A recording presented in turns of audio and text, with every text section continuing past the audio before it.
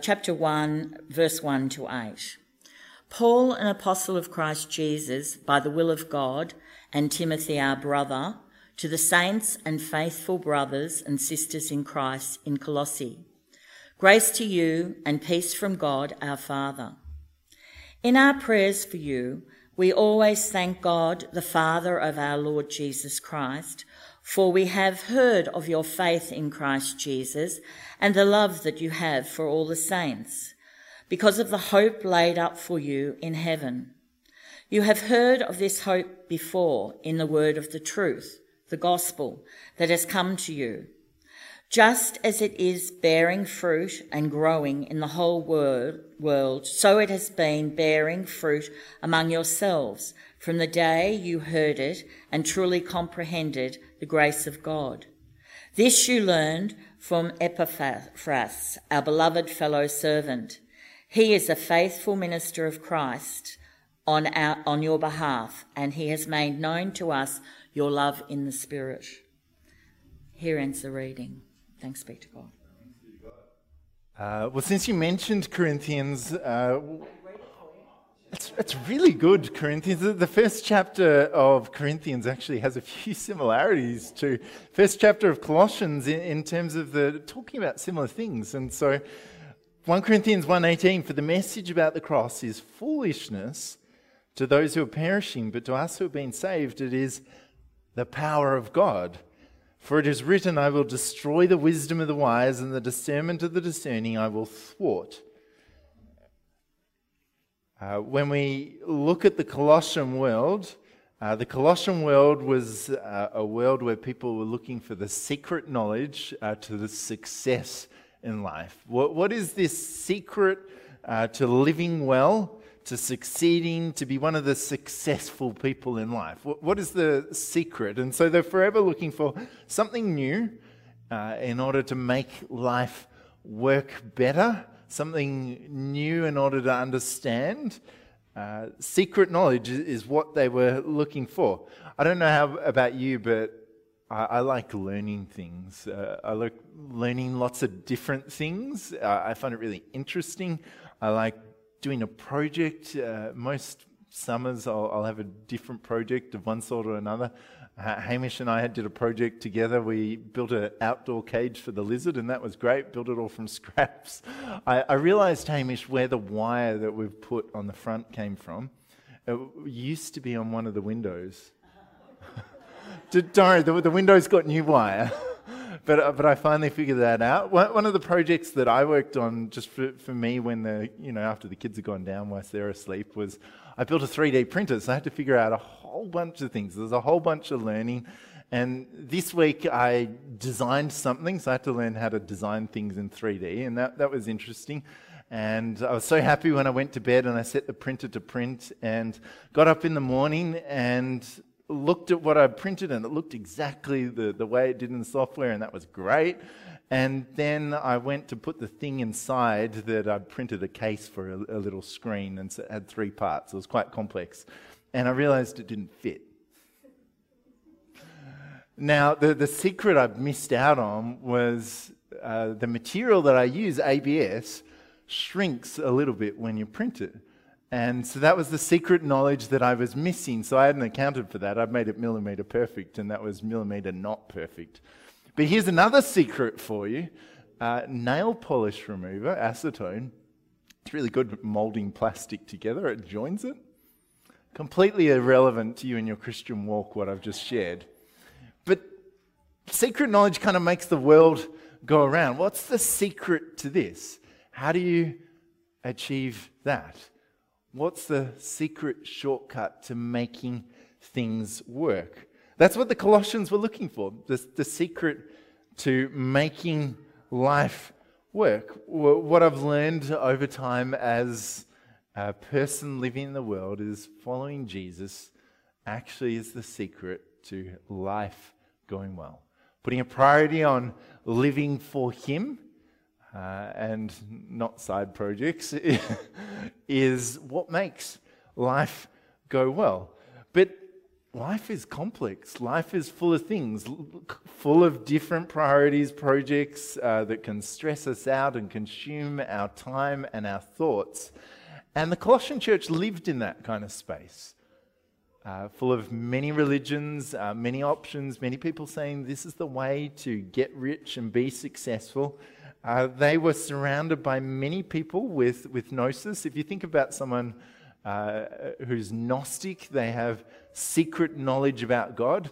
The version of Gnostic these days is you look to someone that has lots of money and they tell you the secret to their success. And what you find out a little bit further down the road is they've made all their money telling other people about the secret to success. But we see today people look for what are 10 secrets to quick meals? What are 10 secrets to building wealth? What's the top 10 secrets to real estate growth, improving your home, improving your relationship, improving your sex life, everything. You can find the top 10 for everything, right? Yeah, I said that word in church. Yeah, that's okay. God invented it. But people are looking for the secret to life, aren't they?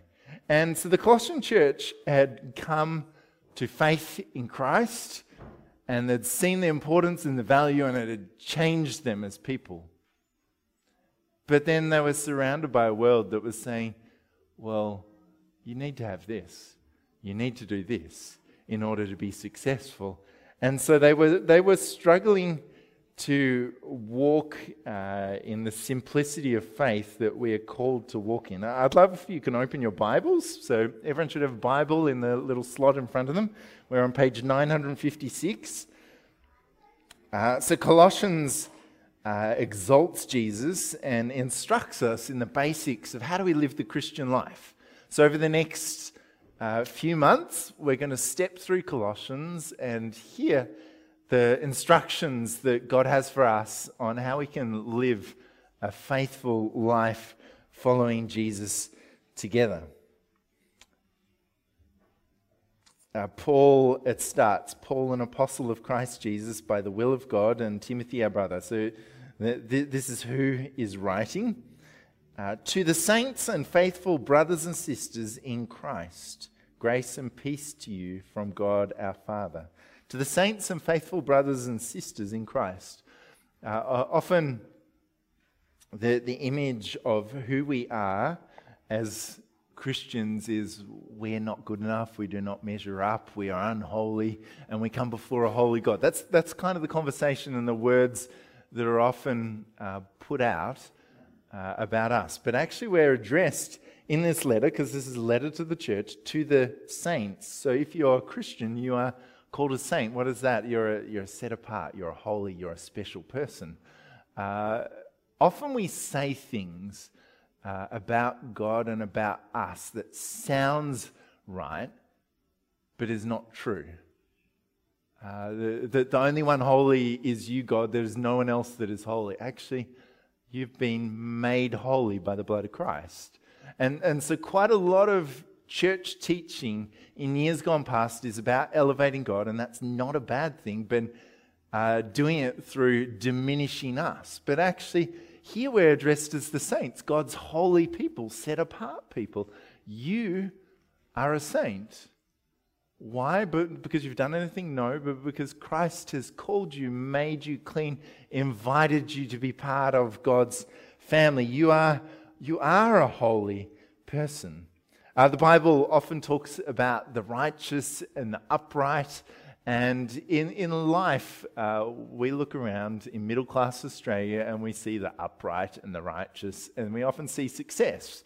And so when we look around at the upright and the righteous and see success, we might go, what's your secret to life working well? And psychologists and counselors and schools will all have different ideas about it. Colossians is about recentering God's people and the truth that actually success in life comes through knowing, understanding, and following the will of God. Some people will read the Old Testament and hear about the righteous and the upright and go, well, I know what that looks like. I've just got to do the right thing. But when it speaks of the righteous, and this is something I've been trying to help us understand over the last year, when it speaks of the righteous person is not righteous in their own eyes, self-righteous.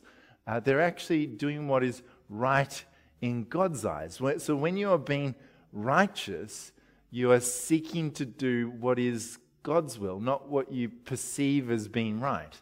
A lot of the people in middle-class Australia will have an idea of what is right, but without necessarily a foundation for it.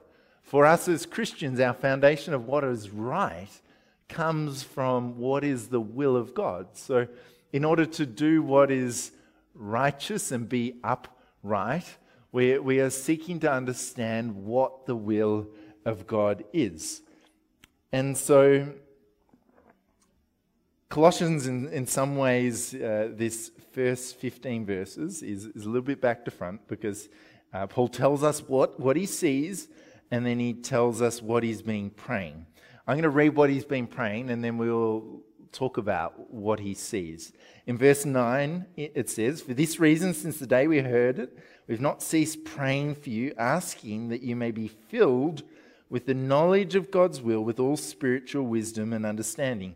That is, spiritual wisdom and understanding is not something that comes from below, it's something that comes from above. You can study Scripture until you're completely exhausted and completely miss the truth of the gospel. You see, knowledge and understanding from God requires our hearts to be open. Knowledge and understanding from God, as I read in 1 Corinthians, can appear foolish to the knowledge of this world. And so we need God to give us understanding of His will. So in all spiritual wisdom and understanding, that you may be filled, so that you may lead lives worthy of the Lord. You know the will of God, therefore you can live a life worthy of the Lord by pleasing Him, by following His will.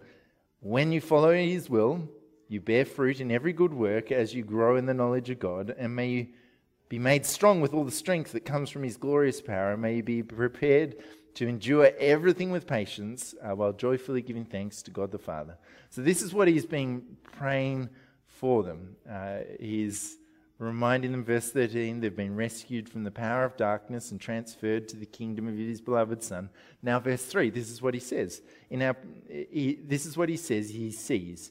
In our prayers for you, we always thank God, the Father of our Lord Jesus Christ. We have heard of your faith in Christ Jesus and of the love that you have for all the saints.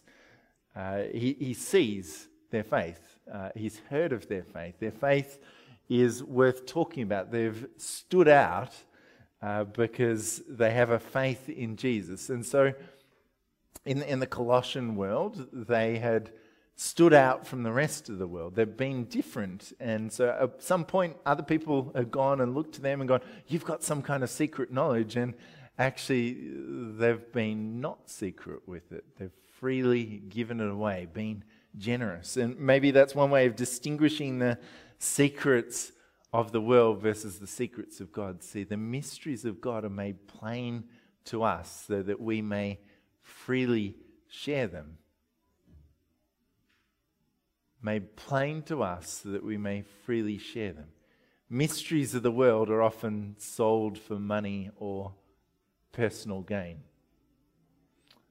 People write books about how to be successful and make their money writing books telling you how to be successful. So how do you be successful? Figure out how to write a book so that other people can be successful. That's the truth. What's contained in the book is often either how they did that or something else. But that's the truth of that secret that's been sold for money. But the gospel is freely given. And at one level can seem simple, and yet as you grow as a Christian, living it out is complex in life. So he's heard of their faith.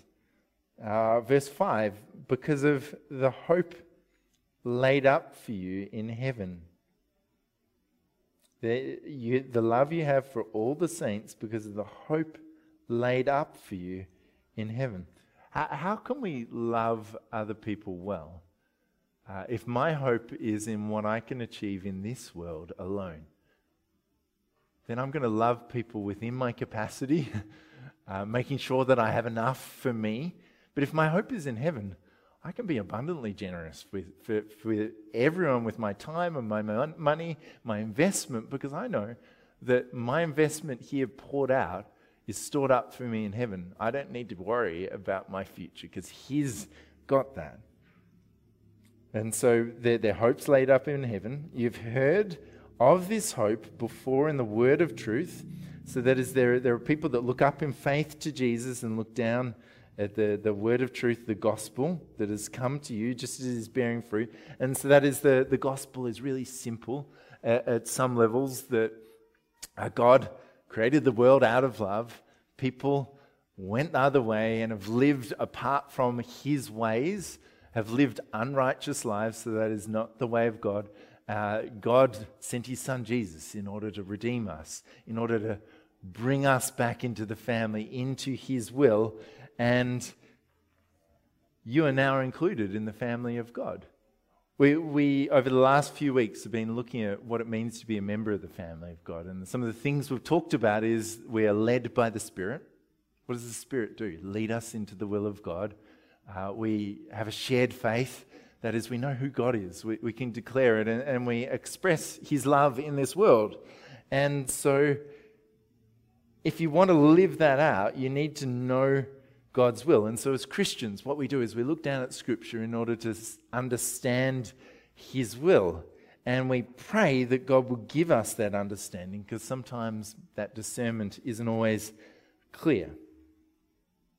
And so you've heard of this hope before in the word of the truth, the gospel that has come to you. Just as it is bearing fruit and growing in the world, so it has been bearing fruit amongst you.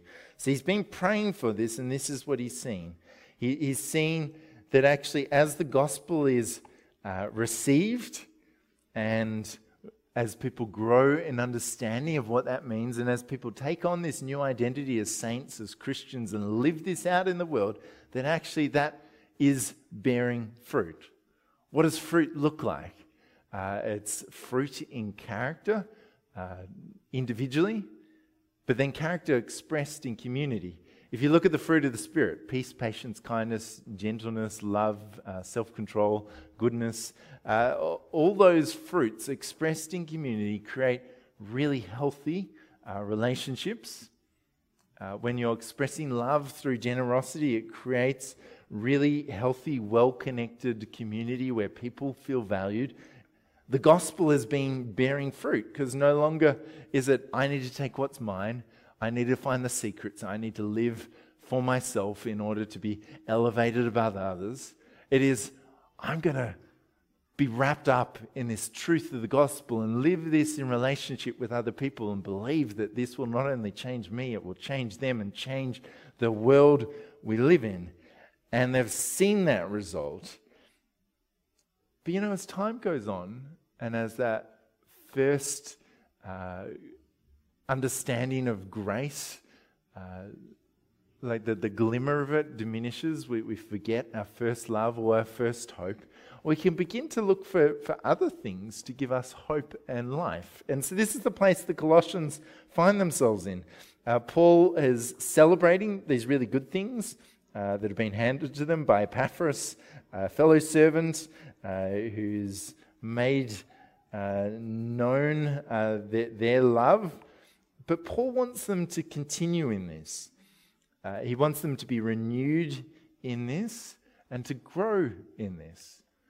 Colossians is going to really help us in clarifying how do we live today. They lived in a pluralistic world, lots of religions, lots of ways, lots of hopes.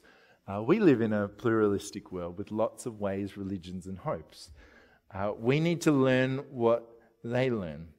So this week, what's the learning, what's the teaching for us? I think it's a discernment that actually the world's trying to convince us that there are ways of living that are very different to the ways of Christ. The discernment to know what is the way of Christ and what is the way of the world, and the difference is really important. The discernment to know this is what we believe, and this is the word of truth revealed to us in the gospel, and this is what the world believes about us, about God, about the future, eternity, is really important. You see, we are subtly influenced by the world we live in, and that can cause us to take really subtle steps away from the truth of the gospel. And so what that sometimes requires of us is to take big steps back, to really bury ourselves in truth and invite God to make that knowledge known to us. You know, when I studied at Ridley, I was astounded at the amount of Bible commentaries that were written by people that didn't know Jesus. People that had studied Scripture, studied the history, pulled the text apart in the original language, unpacked it all, ripped it apart, and didn't find Jesus in the middle. Why is that? Well, you can study, you can know lots of things, but you can only know Jesus as the Spirit opens your heart. And that knowledge takes that 18-inch journey from our heads down to our hearts and changes our lives. The truth of the gospel is it has changed my life. I know changed lots of your lives. And God wants to use that gospel to change lots of other people's lives. But we need the vulnerability to say, this is where I'm at. Actually, I need a refresh in the truth of the gospel. I need you, God, to help me to understand freshly what it is, this message that changed, turned upside down the world, so that it may turn my world upside down, so that I may begin to live not in a way that's righteous in the ways of the world, but a way that is right in the eyes of God. I'm not going to give you 5 secret steps, but I'm going to give you one solid hope, that as you turn to God, read Scripture, seek His will, He will make it known to you. As you look in hope and faith and say, God, restore to me joy in my salvation, He will restore it to you. That even if you are not faithful, He is faithful. And He will continue to pursue, as long as there is breath in your body, your alignment with His will and purpose in life.